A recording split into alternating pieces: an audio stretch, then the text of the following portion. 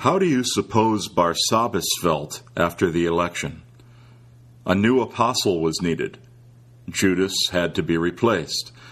2 candidates were chosen from among those who had been disciples from the beginning, Matthias and Barsabbas.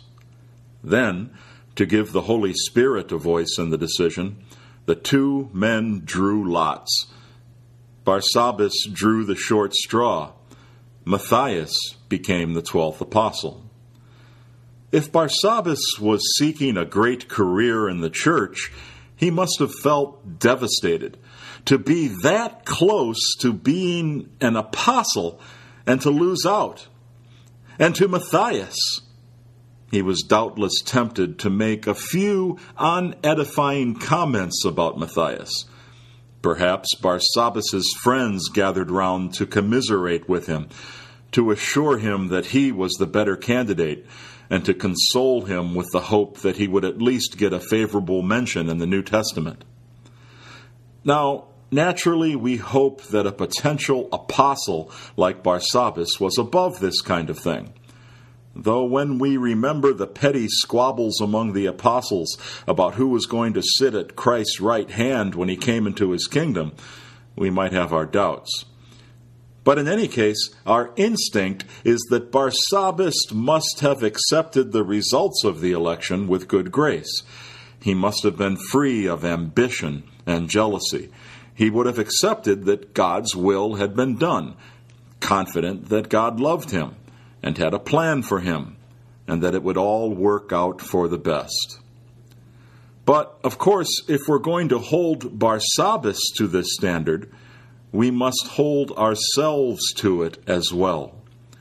Our gospel tells us that before he ascended into heaven, Jesus prayed for each of us, that's you and me, and commended us to his Father's love and protection. Then he said, "Since I have sent them into the world, I consecrate myself to them." God has a loving plan to shower each of us with every good gift we can carry. Now, we all believe that.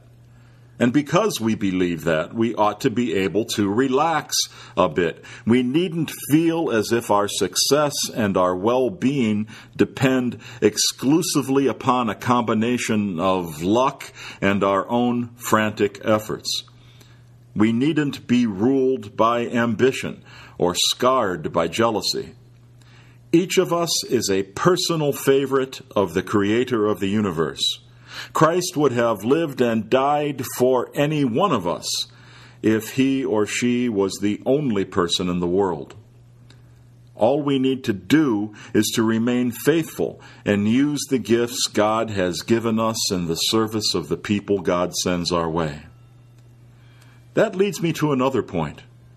We know that we can't just pray for the hungry. We have to feed them. We can't just pray for the sick. We have to care for them. We are God's hands in the world. Well, the same is true of divine providence, where we see faith in our cynical world, where we see idealism and self-sacrifice, especially among the young. We must cherish it, foster it, and reward it. When we encounter people who are in the world but not of it, we should take a hand at protecting them from the evil one. Those who dare to let go and trust God must find us to be their friends. In a sense, we can be instruments of God's loving plan for them. And as for ourselves, we must pray, reflecting on the providential ways God has acted in our lives in the past, and looking for the ways God is urging us to go now. And when we see a way forward, we can follow it with peace of mind and heart, confident that our lives and our hopes are in God's loving hands.